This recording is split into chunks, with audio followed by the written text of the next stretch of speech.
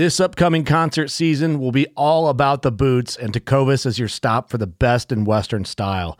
Tecovas has seasonal and limited edition offerings this spring and summer, including men's and women's boots, apparel, hats, bags, and more. All Tecovas boots are made by hand in a time-honored tradition with timeless styles that are always on trend. And Tecovas has first wear comfort with little to no break-in period. It's hard to find this level of comfort paired with this level of style.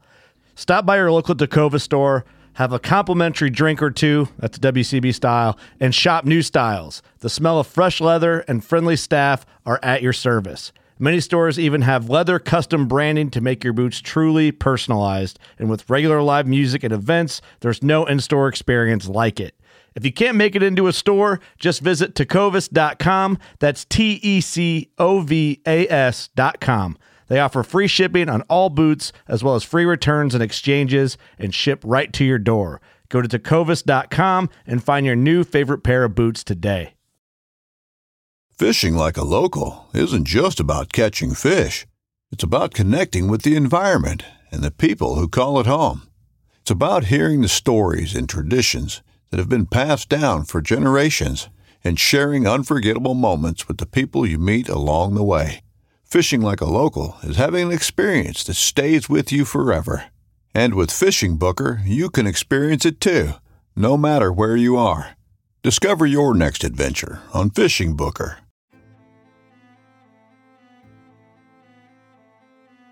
So there's a reason why I started Blood Origins. And that reason is simple. Is that I wanted to convey the truth about hunting. It brings awareness to non-hunters that it's more than just killing animals. How do I start it? Brittany. My name is... Does my hair look okay? It's fantastic. My name is Mike Axelrod. Start again. Yeah, I hated it too. Braxton, you said something in the car to me. You said that you were living on borrowed time. There's a perception around who hunters are, what we're supposed to be, and a feminist that works for a non-profit that is a hunter that has only eaten wild game for the last 20 years is likely not the thing that people think about when it comes to a hunter.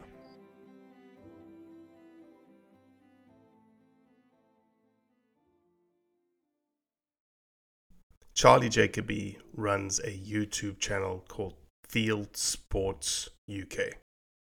Field Sports is this amalgamation of global hunting, and they put out a show, about 30-minute, 45-minute show every Wednesday. It's phenomenal. If you haven't watched it, you need to go check it out. This conversation, though, is a serious question-answer debate discussion between two individuals, myself and Charlie, that pretty much every single day are breathing in and out hunting content, thinking about hunting, thinking about narrative, thinking about rhetoric, and where we go forward. I hope you get a lot out of this. I did. And I apologize for the nasalness of this intro, as well as the podcast itself. I'm still getting over the crud that the savages gave me. Lunchtime in the UK right now, right? It is. What's for lunch today? Oh goodness me, I haven't got that far. So I've got a bread maker. Is that a sinful thing to have? Is it a bad thing to have? Oh, you shouldn't be talking about your wife like that, Charlie. She if she could reach you, she'd reach out and grab you, I suspect, for saying that. No, so I'm gonna have sandwiches made in my bread maker.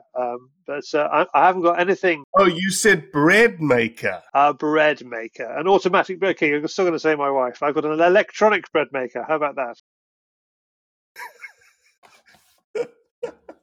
I'm going to have anything fancy on the sandwiches. Venison.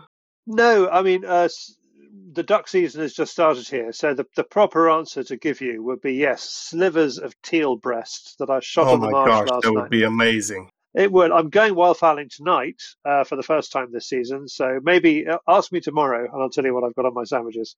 We've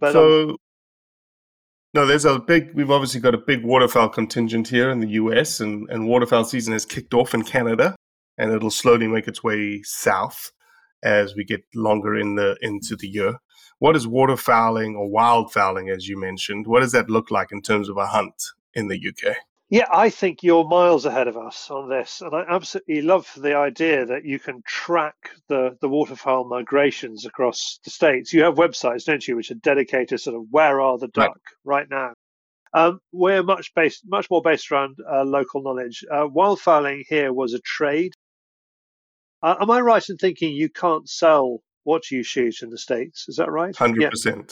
Yeah, Yeah. it's an antiquated law based on market hunting and the decimation of our wildlife species. It's something that I would really like someone to pick up and really look at again, because I think it would be phenomenal for wildlife conservation here in the States. I think it would too. I mean, we have two things here. We have a game market that we're constantly trying to push, and wildfowling was a great trade. You know, if you go back to the 19th century, then the trains to London would be full of the night's wildfowl, and they would go into the restaurant trade. So wildfowling I would say it's a bit like your sort of your steel workers and your meat packers, culturally speaking. You know, that's where it is with us. And it's one of the reasons that our Labour Party, which likes to associate itself with the working man, does not want to ban what they call one for the pot shooting. There's quite a lot of shooting they don't like, quite a lot of wildlife management they don't like, but wildfowling is pretty well sacrosanct, I think, over here. So the birds that come into those areas are sort of local populations that move between different ponds, or you get some immigration into the population every so often? We've got a bit of both. So we have a large geese population that nests in Greenland and Russia, and they come in the winter, and they are at a height of population at the moment. They come in for the crops. So in this week's Field Sports Britain, which is the show we put out on Wednesdays, we will have a piece about the Orkney geese and how one of our main conservation charities are trying to pretend there isn't a goose problem at the moment, and they're trying to pretend there is a stoat problem so they can get funding. Anyway, it's a long and complicated story. You'll have to watch the show, obviously. But the duck are mainly local, and I must say that's the bit which I love, is that sound of a pack of teal, that kind of whoosh noise as they come in. That's my favourite bit about wildfowling. Yeah, just like it sounds like jet fighters, right? Yeah. Coming over your head in the middle of, you can't see them, it's still dark, and it's just like, wow. How can a small bird make such noise right through its wings? I've been duck hunting not very far away from you in Louisiana. So have you got mainly wood duck? Is that right? Local would be wood ducks. They don't really migrate at all. And what's coming in now on the migration? Teal, just like you guys. Teal would be the first wave, and then everything else trickles in from there. Yeah, and I mean, how many species have you got in the States that you hunt? So people are going to kill me now because they're going to listen to this, and you're going to put me on the spot, and I'm going to get it wrong. I think in total in the United States, you can chase 41 species of ducks and geese, including swans in that. That's a good answer. Please, everybody, forgive Robbie if you got it wrong. That I would not be able to give you a number for the UK, so that's deeply impressive. But it's surprising. It's a lot, isn't it? I mean, if you think about the number of other species we go after, whether they be game birds like partridge or grouse species, you've got various grouse species in the States, deer species. I mean, the duck and goose population are just gigantic, isn't it? Yeah, for sure. And sorry, last I'm not sure if you're interviewing me or I'm interviewing you, but I've just got to. This duck question does fascinate me. I characterize the American hunter as kind of principally brush country bucks. You know, it's a whitetail thing. Maybe it's a mule deer, maybe it's elk as well, but whitetail are the absolute focus. Right. But then in the media, we see duck hunting is also very, very big. I mean, which is bigger? Huge. Well, you couch it in terms of how many hunters are there that chase whitetail, and I would say that most people that hunt are whitetail hunters. I would say that the segment of our hunting population that is the strongest, that is the densest, that is the most populous is a whitetail hunter in the southeast, Midwest, northeast, sort of stretches out right up until the Rockies. And then it turns into mule deer hunting and elk and antelope and all that kind of stuff. Duck hunting is strong. It's just not as available as deer hunting. Deer hunting, I can go 20 minutes down the road and I can deer hunt. I can't go 20 minutes down the road and duck hunt. I could, it just wouldn't be very good. There may be one duck or there may be no ducks. But there's lots of places. If you scratch around, that's the beauty of the American system. If you scratch around, you can find some gem pearls of either waterfowl hunting, deer hunting, whatever you want.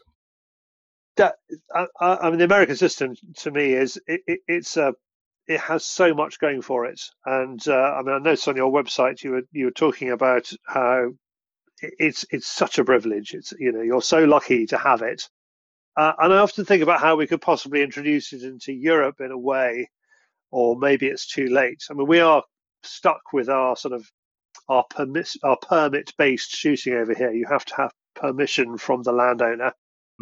You simply have tons and tons of state land, don't you? Yeah, we have lots of state land, but I think the model that Europe can look at and the UK specifically can look at are these private land access programs. And those are on a state-by-state basis, and it's you either draw the hunt or it's lottery, but it's a recognition that people want access to land. There is no land. Well, then private land say, okay, we're going to open it up, and they post it, and there's a whole code of ethics tied to it, and it's a very, very well run program in various states. Like, for instance, I'm going up to Wyoming to shoot an antelope. I drew a tag. I can hunt any public ground in a specific unit, but then there's also a program called Access Yes, which is a certain block that I know I've got a map, and inside that block, all private ground I can access to. That sounds fantastic. I mean, that's exactly what we should. We have a problem at the moment because we got a certain amount of state land in forestry run by what we call our Forestry Commission, and they have a opaque-ish, not very transparent way of handing out hunting licenses on it, hunting permits on it. But the private land access idea sounds ideal for us, really. When it comes to how it builds a sense of community, one of the things I really like about hunting in Germany and France is it is very much based around the village, the ground. Similarly with our fox hunts, and also to a large extent with our driven shoots, it's a lot of local people who are involved in it. Does private land access help with that at all? Does it build community? No, not really. The only way that it would build community would be if you are sort of group hunting, right? As friends coming together and saying, okay, we're going to put in all together on a group application. So from the tag system perspective, you can apply individually, or you can apply as a group. So you can get 4 of your buddies together or 5 of your buddies together, and you all can hunt off one tag if you get drawn for it.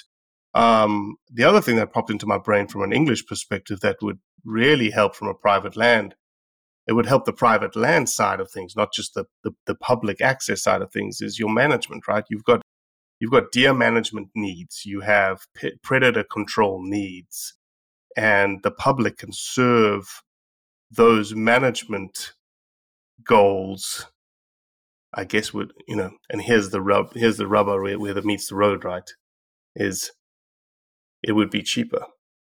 But you would also be in engaging in almost a, because the UK has a private system built around deer stalking, deer management, selling of that game into the system. It would be a very fine line to walk, I would think. We're having a debate at the moment in the UK because of lockdown, because of COVID, because of the collapse here in the venison price, which is a big driver for people who go hunting, deer particularly. But we're having exactly that debate at the moment. We've got too many deer. Can we, as one, I think it was a Texas wildlife ranger put it, can we shoot our way out of this situation? And I think the answer is yes. I think it comes down to a sense of responsibility for the land and the countryside and the wildlife that live there. And if you've got that, then yes, assuredly you can go out and solve your deer problems. And there's a kind of a myth really here about the evil landowner who tries to maximize the number of deer on their land so they can raise an enormous amount of money from stalking. I mean, the reason it's a myth is nobody here has made a lot of money out of deer stalking, as we call it, deer hunting. Prices to hunt a deer here are expensive, but people simply don't get rich off it. That people who live on the ground do have responsibility for their land. And the only places where I see a massive overpopulation, where I see actual sick deer dying of disease, is people who don't like the idea of hunting at all, who've just banned it, fenced the deer in. We have an anti-hunting organisation here called the League Against Cruel Sports. They experimented with a patch of land quite near me in the West Country, where they said no shooting, no killing, nothing. And it was awful. The locals were having to break into the land and shoot these poor deer that were staggering around, starving and diseased, because there's this ideology that somehow they'd be all right was not working. Nature will take care of herself, right, Charlie? Yeah, no.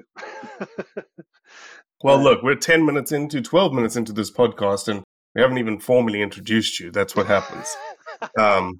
You did allude to Field Sports Channel. So, Charlie Jacoby, please go ahead and introduce yourself. Well, hi, thank you, Robbie. My name is Charlie Jacoby. Like you, I came over on a boat from Upper Germany, and I think they're probably still struggling with your name, and they're still struggling with my name. I run with there's 10 of us now, an outfit called Field Sports Channel, which is principally a YouTube channel. We produce a weekly long-form TV show called Field Sports Britain, which aims to show the best hunting and shooting and fishing wherever it takes place, anywhere in the world, but with a bit of a British platform attached to it. And we've had a good run. We've had 12 years, and we've been lucky enough to be on YouTube. YouTube has been very good for our audience figures. I'm not sure about our audience themselves, and thankfully that maintains. Yeah, it's fantastic. I really enjoy every Thursday or Wednesday or Thursday for us to get your content and to watch it, and the animatedness of the English style presentation is something that I very quite enjoy. And obviously you're the head of that. We know nothing about showbiz. That's our basic English problem. We just can't do the entertainment industry like you can.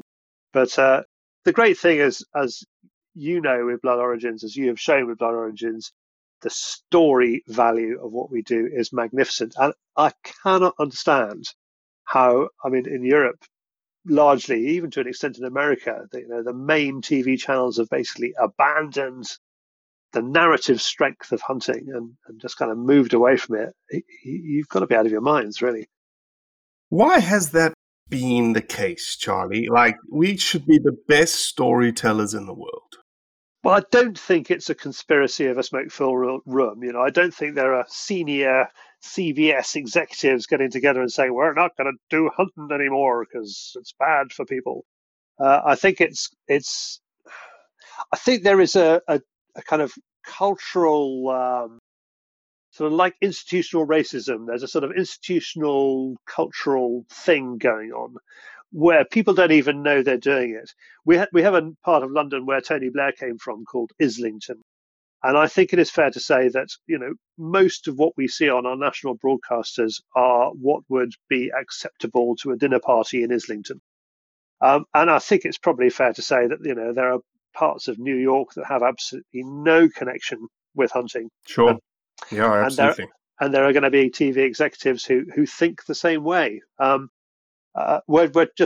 currently just trying to get together the idea of a road show. So we take Field Sports Channel out to the village halls of the UK, and I'm chatting to a producer, a theatre director, because this has to be theatrical entertainment as well.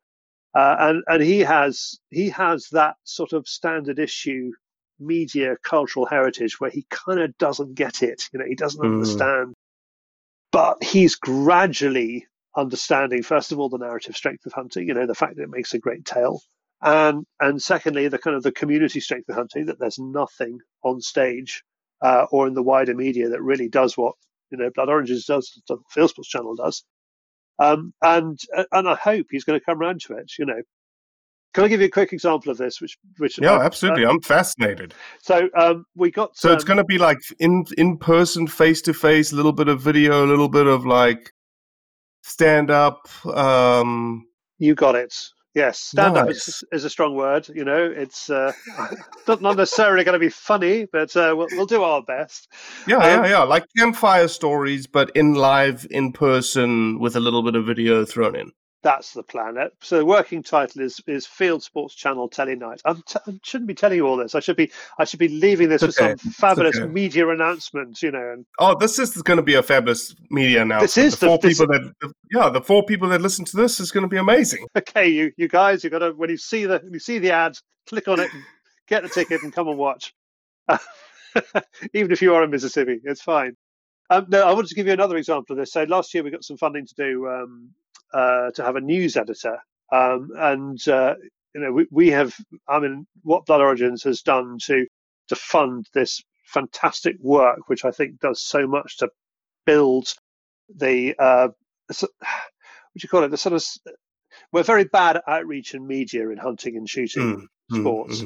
Blood Origins gives people a vocabulary. It gives something which people can then send to their mates and say, look, this is what I'm talking about. Right. And also it inspires confidence in people to be able to hold those arguments themselves. So that's one of the things we're trying to do with our news output. And so we hired a news editor, and we got him he came from the South China Morning Post, where he was a good quality assistant foreign news editor for many years. And he came over to the UK and he started working for us. He started writing things about how hunters think one thing, but conservationists think another. And I go, no. Right, start again. Okay. Anti-hunters think one thing and conservationists think another. That's what you've got to do. And he's gradually, and you've watched him develop over the last couple of years. And now he's completely on message. He's had the sort of the hunting chip implants. He knows how to do it. But it was really funny to see when he first arrived. It's this sort of Islington dinner party thing. It's lazy and it's easy, and you can see why people do it. And it's up to us to change that around a bit, challenge that stuff. Well, isn't that the symptom of today's society? And you just used the perfect adjective, laziness, is that you see a post, you see a picture, and you automatically hook, line, and sinker, that's what I believe. And instead of, 10 years ago, you'd look at the picture and go, that picture doesn't look right. Oh, that picture was actually taken 8 months ago in a completely different context. Oh, that journalist just wrote something, but if you fact check that piece, it actually is wrong. And that journalist is not going to put out I'm sorry, I was wrong piece, even though they touch 10 million people. I think that's exactly right. I think we're in a kind of complicated area here because, you and I are broadcasting from a position. And it is likely that most of the people who listen to our stuff agree with us. Now, I think the wonderful thing about the internet is it is also likely that a proportion disagree with us and listen because they disagree with us. And I'm just so happy that we reach those people. But if you start from that position, then are we also guilty of, what would you call it? Propping up our listeners, Absolutely. our viewers. Yeah. So is that a bad thing? Is that a bad thing, or is that not a bad thing? I think it's a bad thing when we ignore the truth. Okay. So then you get into degrees of truth, and this is where I don't think it's a bad thing, because so this is an example I often trot out. So forgive me while I trot it out. It's fair to say there's a perception in the UK that some Americans go to Africa to decorate their houses. True. And I've got lots of Chinese friends. They just don't get that. They don't understand that, and some of my British friends don't really get it either. And I've been hunting in China, and in China they like to wound animals. They like to injure them and birds because it keeps them fresh on the way to the kitchen. Now I'm going to guess you and I don't think that's a very good idea. That's pretty No. horrific. No. Right. And then in Britain, we like to walk slowly towards pheasants until they fly over a line of waiting guns. And I know plenty of Chinese and plenty of Americans who just don't understand that at all. So we end up with this sort of peculiar lack of consensus in the world of hunting. At the same time, you've got antis who will all anti-hunters say, well, every single one of them will look at a little white fluffy baby bunny and they'll go, oh, that's gorgeous. In fact, most hunters will as well. Oh, that's gorgeous. I think we have the emotional intelligence to be able to look at that white bunny and go, it's gorgeous and it's yummy. It's delicious as well. Perhaps they lack that emotional intelligence. But the point is, there's no consensus in hunting across the world. So if I put forward something on Field Sports Channel, and as we both do, you can't, we're not in the top-down broadcasting world. We can't tell people what to think.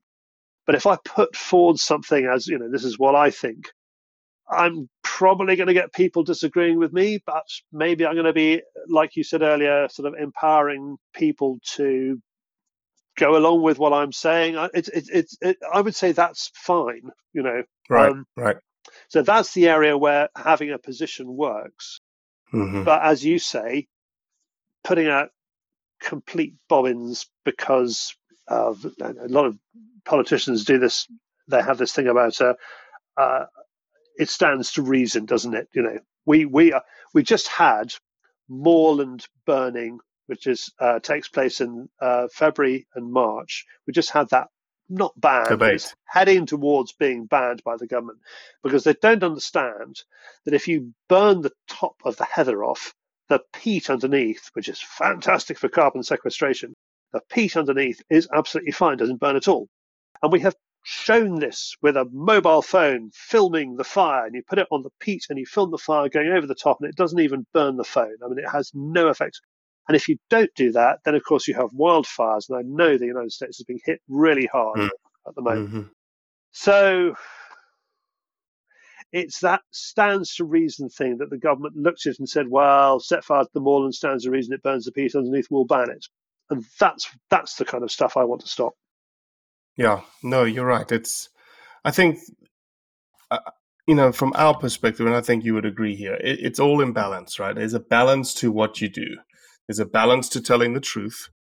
And I think that to ensure that a voice like Field Sports Outdoors and Field Sports Channel is not just brushed aside, there is an element of what you do that needs to be, yeah, we see that. We don't totally agree with that. Or, as you say, you're not putting out bollocks for a position. You're not justifying your position as a hunter. You're not justifying the position of the hunting community by looking at something and going, that seems a little out there, but I'm going to use it to bolster my position, which is the typical, any political positioning to gain favor, to gain popularity, to gain engagement seems to be the norm nowadays. I look at the hard left and the hard right and what they put out and the way they put it out, and I am pleased to see that I think by, any standards, our audience have got a very good bollocks radar. They're very good at spotting. Well, don't you think it's getting even better and better every day? Like, people are getting cleverer. People are getting more informed. People are thinking and looking at something. Like I said before, yes, there are situations where somebody sees a picture and they're like, oh, that's terrible. I'm going to repost it and I'm going to agree without doing any research. Yes, that happens. But there is daily more and more people doing what you're just about to say, which is, that doesn't look right, or that doesn't smell right. I think you just have to look at everything. I mean, here in the UK, we are having a moment about how we treat our veterans. It's an extension of the whole Afghanistan debate. We had an armed forces government minister on the media this morning pointing to a suicide note that was posted on Facebook and that a lot of people had looked at and shared. And by about 9 o'clock in the morning, that armed forces minister was having to track back and say, there's just possible that suicide note was a fake, and I might have made a mistake, and but I stand by the principle," he said. Right. So, just be careful. Whatever you see, it's not necessarily true. So we did one thing on Field Sports Channel, which I've never quite got to the bottom of why it was effective, and it still makes me laugh. And it was a slightly naughty thing to do, really. But I'm sure there's a good reason why we should leave it where it is. We have a sort of good scare story in the newspapers about Fox Bites Child. And I used to be on a news desk back in the 1990s. I think I got the first one of those stories. And this guy rang up and said, "My kid's just been bitten by a fox." And I had two phones on my desk. And I said, "Okay, hold there a sec." And I dialed the Daily Mirror with it. I said, "Right, you two, you need to talk to each other." And then that story came out. And it's just kind of run and run and run. And I'm afraid to say it's one of those terrible tabloid stories that is probably sensationalist, better in the telling, all that stuff. Yeah. So what we did was we took some dead piglets and we put them in baby clothes, and we put baby oil on them, and we put them in a little buggy out in the garden at night, and we played the sound of a baby crying. Anyway, guess how long it took for the first urban fox to nick a piglet? I'll tell you, 10 minutes. 10 minutes, and then they came at 5-minute intervals after that, and we used up all our piglets in about half an hour. And of course, from a film point of view, it looks terrible. You've got something that looks a lot like a baby, exactly. So, all right. So we do it to make a point, I suppose. I'm not quite sure what the point was, but we principally do it because the debate was getting ridiculous at the time. Can you help me out with this one? Should we take it down, or can we rationalize this in some way? Is it helpful to our debate, or is it harmful? I always ask the question, when you look at something, does it hurt or help hunting? And in a way, you're trying to create a message. You're trying to create this thing that, if a certain circumstance was brought in front of you, it could happen. However, from a respectful, position, a gentlemanly type position that I would assume Field Sports, likes to take most often of the time, I would say that it's something that you probably would like to consider removing. I can see the Robbie approval, is falling off really badly there, really badly. I'm going to need to reestablish. As soon as it came to dressing dead piglets and putting makeup on them, I was like, oh my gosh, this is not going in the right direction right now. One of the reasons I've left it up is we did we have a channel over here called Channel 4, and they did a whole series called Urban Foxes Live, and I was the evil fox shooter, so they brought me on to talk about why we shoot foxes, what the point about wildlife management, predator control, and things like that. And it was hosted by Brian May from Queen. You might have come across Brian May. He was yeah. And some RSPCA, our Royal Society for the Prevention of Cruelty to Animal Vets, they were also on it, and they unanimously wanted me to take it down because in their eyes it was an argument, even if we see it as a spurious argument, but it was an argument for predator control. So because they wanted to take it down, I totally agree with you. I would take it down as well, except they do too. So something in me saying, well, in that case, perhaps leave it up. I'm just going to leave it. Right. Yeah. Right. It's difficult, isn't it? I think. Well, it's difficult because and honestly, it's not.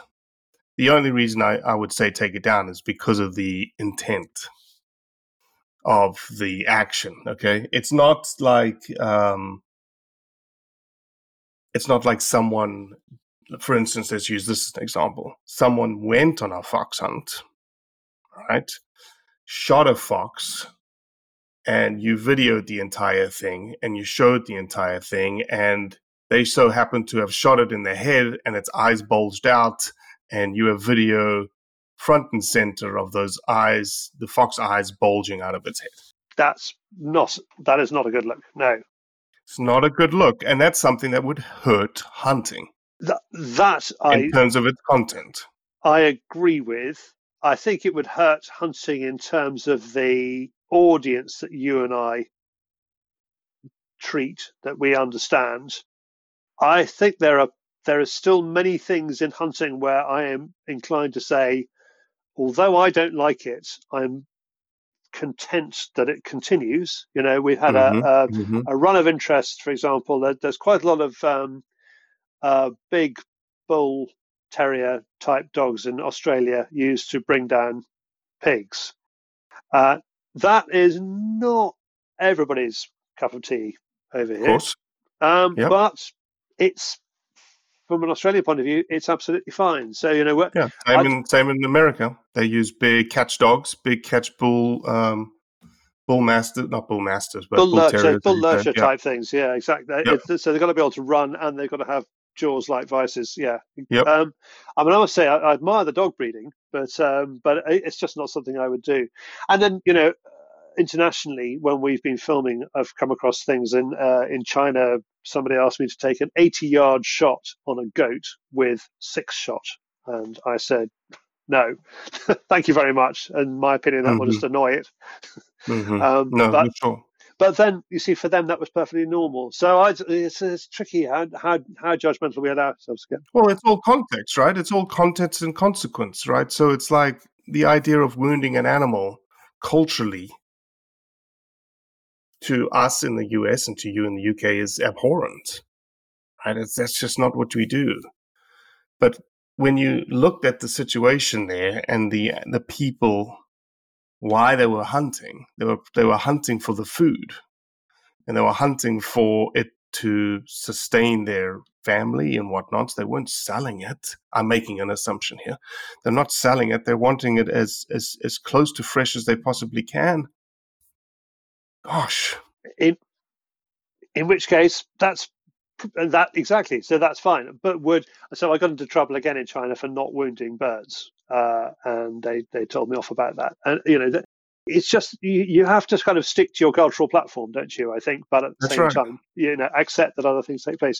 So crucially, where do you stand on trophy photographs? Where do you stand on a couple kissing over the carcass of a dead lion? Whoa. Okay, so you just married two different things there. Oh, did I? I know purposely. I have no problems with a trophy shot.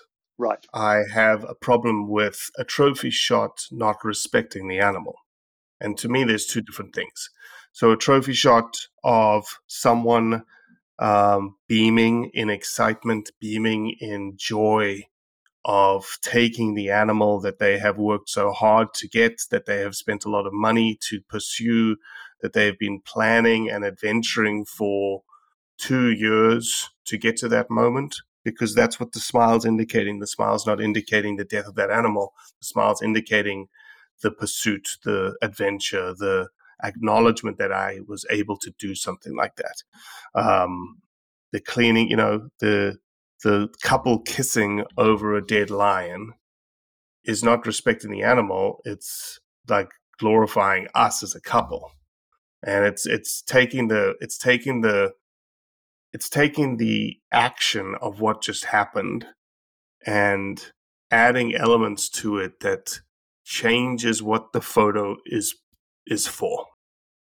But then they are also conservation heroes for having poured their money into that land in order to, you know, pay for the conservation of other animals, and they've taken that one lion.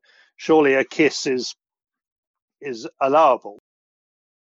Oh, no, there's no doubt. I'm not saying you can't do it. Don't get me wrong. I'm not saying you can't do it. I'm saying send it to your friends. Well, then once it's in the public domain, then it can go wide, can't it? I mean, many people think WhatsApp is not a social media, but it absolutely is. So yeah. I must say I'm completely torn about it. I think you're right that there is a sort of sense of taste and cultural perception which we must all be responsible for when we take these photographs. And I'm always impressed when you have a professional hunter or a stalker or a guide, whatever you call them, who takes time to dress the shot and make it look good. And I think that's becoming more the norm than it used to be. I think people are recognizing that. I think one, it's good for business.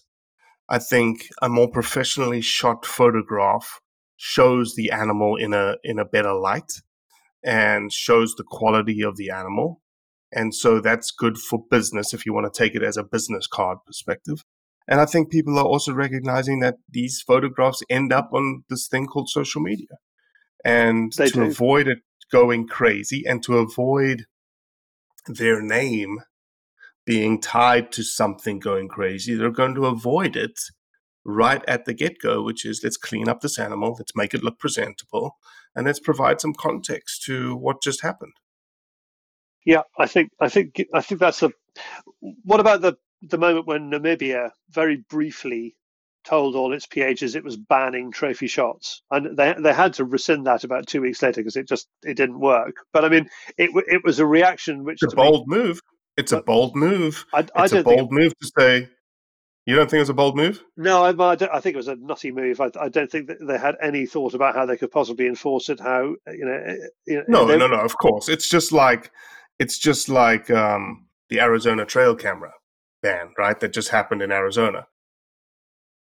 Some good points both for and against the ban, and that it's now gone in. Now it's almost everyone's like, well, shit, how do you actually do it? Like, how does it, if I took a picture of this animal 8 months ago and I killed it, did I just take that wildlife through the camera? But the picture was 8 months ago. There's nuance to the details, right? And so in Namibia, I think that they were saying, how do we nip the issues? And here's the core of the issue, Charlie. And since you've been asking me all these questions, I'll ask a question back to you. Damn it, man. I don't know. I was supposed to be interviewing you, my friend.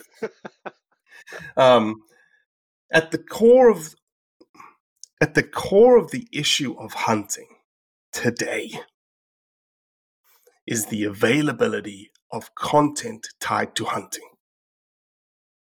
Agree or not agree? Right. Just run that again. So at the core of the core issue that hunting faces today is the availability of content. Do you mean like video content, or is the availability of shitty?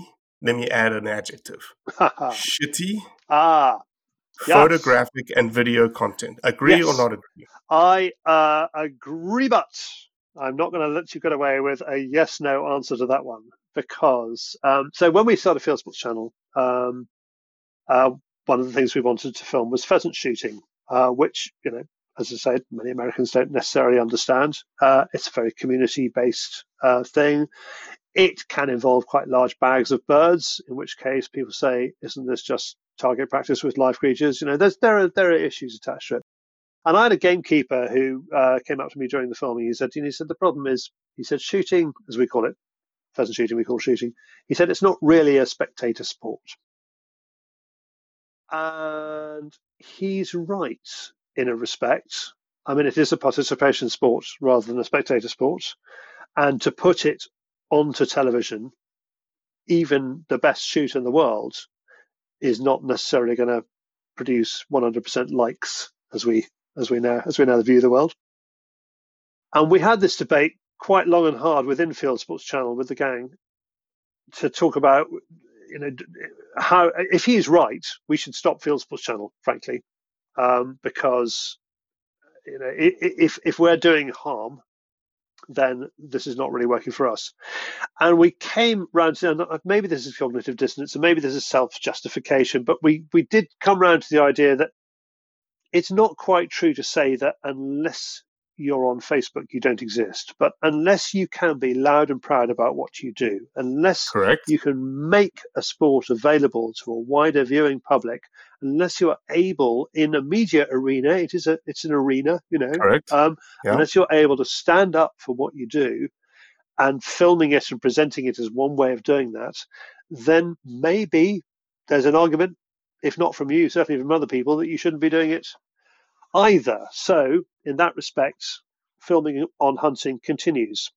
Shitty filming on hunting, well, that's a difficult one. you can't stop it. You can't.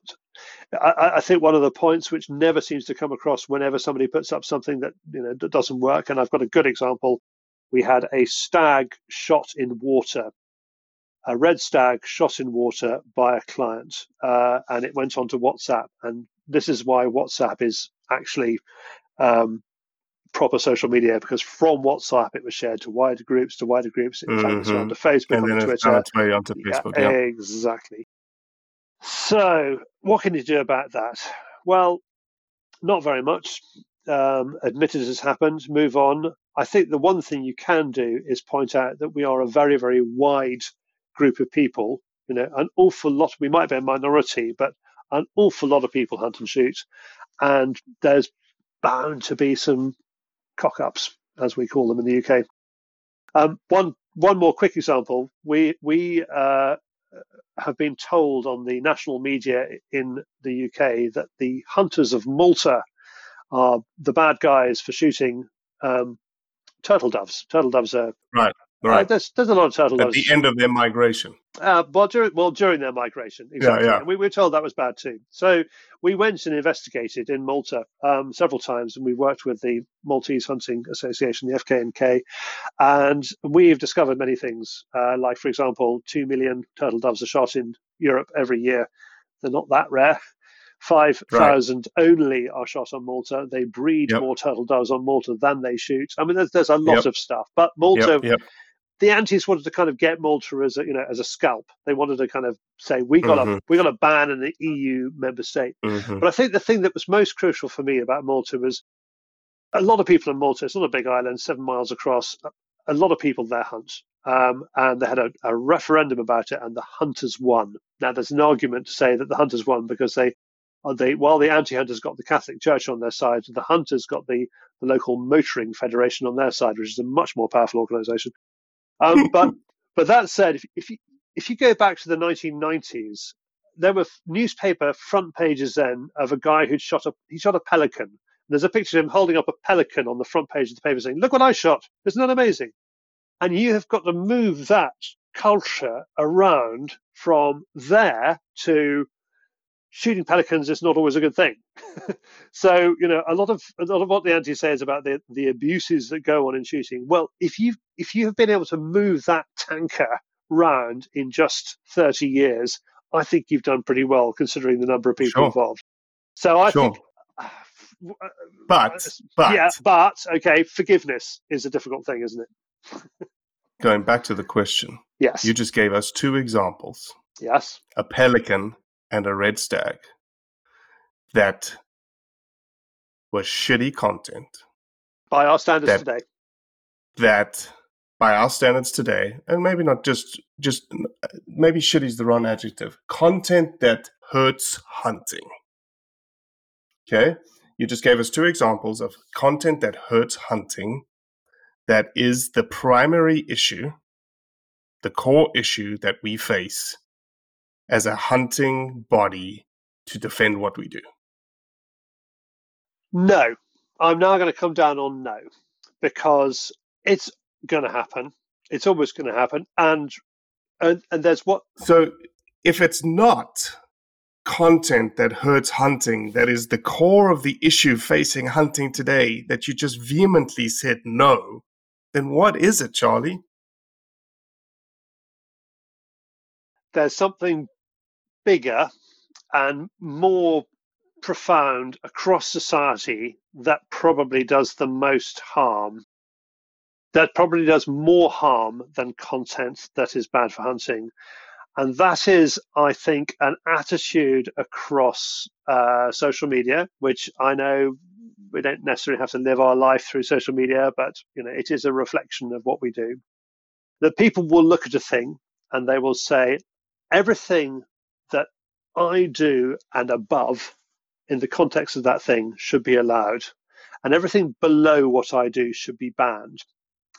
And when they start doing that, when they start being intolerant of a pelican or a stag that's shot in water, and they may be being intolerant for reasons they don't fully understand, there is something emotionally ghastly about a stag being shot in water.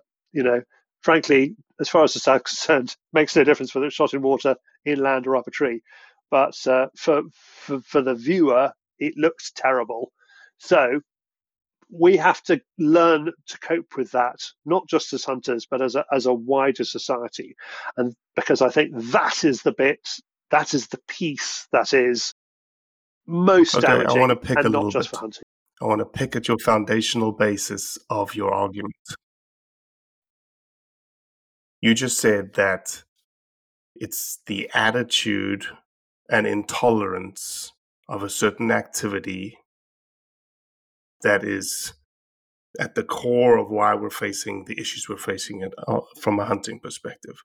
Why do they have the attitude and the intolerance to it?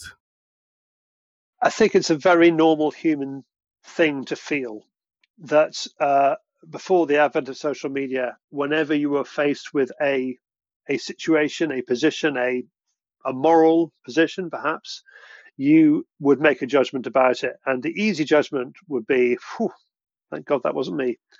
And it might have come out of your mouth as, I would never do that. And then it translates into, these are the things I wouldn't do, that, and stuff like it. And therefore, these are the things I would do, me, and everything better than me. And because you are constantly applying those lines to positions that you're being assaulted with on social media, hundreds and hundreds of positions every day, then you start to build a more fractured society, a more intolerant society, a society that is incapable of looking at a thing for what it is. Rather like what you were saying earlier on about jumping onto images you see on social media. And I would still say that there, if name me a famous hunter goes out and Jim Shockey starts his morning by letting a whole lot of hamsters on the floor and stamping on them, that would be bad for hunting. I totally agree. Yeah. Sure. But first of all, I'm pretty sure Jim's not going to do that. And secondly, I think that it is worse for hunting that there is a level of intolerance from all sides for all things. Do you think that the attitude, again, I'm going to pick a little bit more, I'm going to go a little Please deeper. Do you feel like the attitude and intolerance for hunting has increased because of social media? Yes, I do. Okay. If the answer to that is yes, because of social media is a content-based system. And so what kind of content has caused the attitude and intolerance to increase? Not always things that are bad for hunting, I think is the answer to that. And that's why I think the argument is my argument still stands. I think it is true that, that when you present something, there are several things happen at the same time. You have people who are prepared to say yes, no. A lot of people are prepared to sit back and wait to see what the world says, and a sense of the back foot about a subject. So we had a stag on a bit of ground near me called Exmoor, and it was a pretty good stag. It was 9 years old. It wasn't amazing. Somebody shot it. And we had a TV personality at the time called Johnny Kingdom. We're going about 25 years now. And Johnny Kingdom said to the newspapers, that was the biggest stag in Britain, and it was called the Exmoor Emperor. So he immediately Cecilizes the stag, he gives it a name. Yep. Okay. And everybody is going, oh, it's terrible. Stags shouldn't be allowed. Shooting stags shouldn't be allowed. Nothing should be allowed. It's awful. These people should be sent away. And, usual sort of thing. And the hunting community, the deer stalking community were on the back foot for about a week. And so this story grew like it did with Cecil. It grew, it kind of spread like a little cancer through the media. And by the time anybody from the hunting organizations stood up and said, look, it's just a stag, get over it, it was too late, Right. So I think in that case, your kind of instant moral assertion system is a bad thing, because the easy thing to say is, well, I'd never shot that stag. I'd never done that, and actually you don't know, do you? Right. And then the other thing is you have got a lot of people who are sitting there waiting for you to say something or waiting for other people to say something. And you've also got a lot of people who are simply don't know what to say, have not got the vocabulary, like with Cecil. We didn't know how to explain that there was nothing wrong with that. However, by the time we did say it, the damage had already taken place. So I'm going to go back to intolerance. So then let's go back to the original piece that started this whole line of discussion, We've gone down a rabbit hole. Which is Namibia saying, we don't want you to post a trophy hunting picture. And so I could see, and so what from their perspective, what they're saying is, if we can cut or limit is the answer. If we can limit the amount of potential bad press coming out of Namibia, we're going to do it. And that's one way to do it, right? And so it may not have been the best, route forward. But let's use that as in the context of Cecil.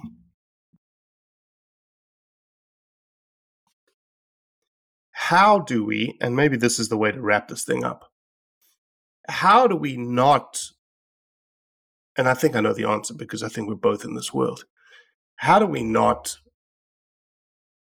position ourselves constantly to be on that back foot that we seem to be 2 weeks late to the party, that we seem to be, always justifying sitting in the closet gets open, we come running out, we punch people in the face, and then we go back in the closet? I think one easy answer, and I hope you know this, is we need Blood Origins to be there, to give us a vocabulary, to give us the answers that will inform the way we react to those situations very, very rapidly so that they don't become a problem. I think there are many collaborations with field sports to be able to reach the audience that you have. Absolutely, and I also think there are many landmines involved here as well. I'm not keen on people posting photographs of the hunter with the animal they've shot and the hunter's face has been blurred out or a big smiley face has been put over it, because that makes people look like criminals. Yep. If you're going to post a trophy shot, yes. If you've made that decision, yes, then the blurring part could be the hunter saying, I don't want my face there. Well, then if that's the case, then take him out of the picture. Just take the picture of the animal. Animal and rifle is fine. Not do anything. Yeah. Exactly. Yes. Yeah. So I think that is your easy and quick answer. But I also think there are lots and lots of problems we have to face. But I would like to, as a way of wrapping this up, I would like to get across this idea of greater tolerance. If above all we show dignity, we show tolerance in our approach to life, we will be able to put across the benefits of our sport much, much more easily. I totally agree, Charlie. Well, I loved it. You are the typical English gentleman in terms of understanding and enjoying. This is what people don't get to see because they don't get to see the video, is that you quite enjoyed the prod and pull of the debate, of questions and lining questions up and posting, which I thoroughly enjoy because that's who I am. That's what we do at Blood Origins. Well, I enjoyed being prodded and pulled immensely, if that's the right way of looking at it. And dear listeners, you have to know Robbie is suffering from a back to school cold from his kids at the moment. So I think a magnificent performance by you. Well done. Thank you very much. I appreciate that. Well, I appreciate that, Charlie. And look, anytime, love to have you back. We have roundups that are very quasi field sports every week that we put on the podcast, like here the crazy articles. We'd love to have you on that, but we'd have to get you up at like 3 a.m. because we'll just change the filming so that we'll switch roles. Me drinking coffee in the morning, you having lunch. We'll switch roles for that. But thank you, man. I really, really appreciate it. Love what you do. Where can people find you? Fieldsportschannel.tv, easiest way. YouTube.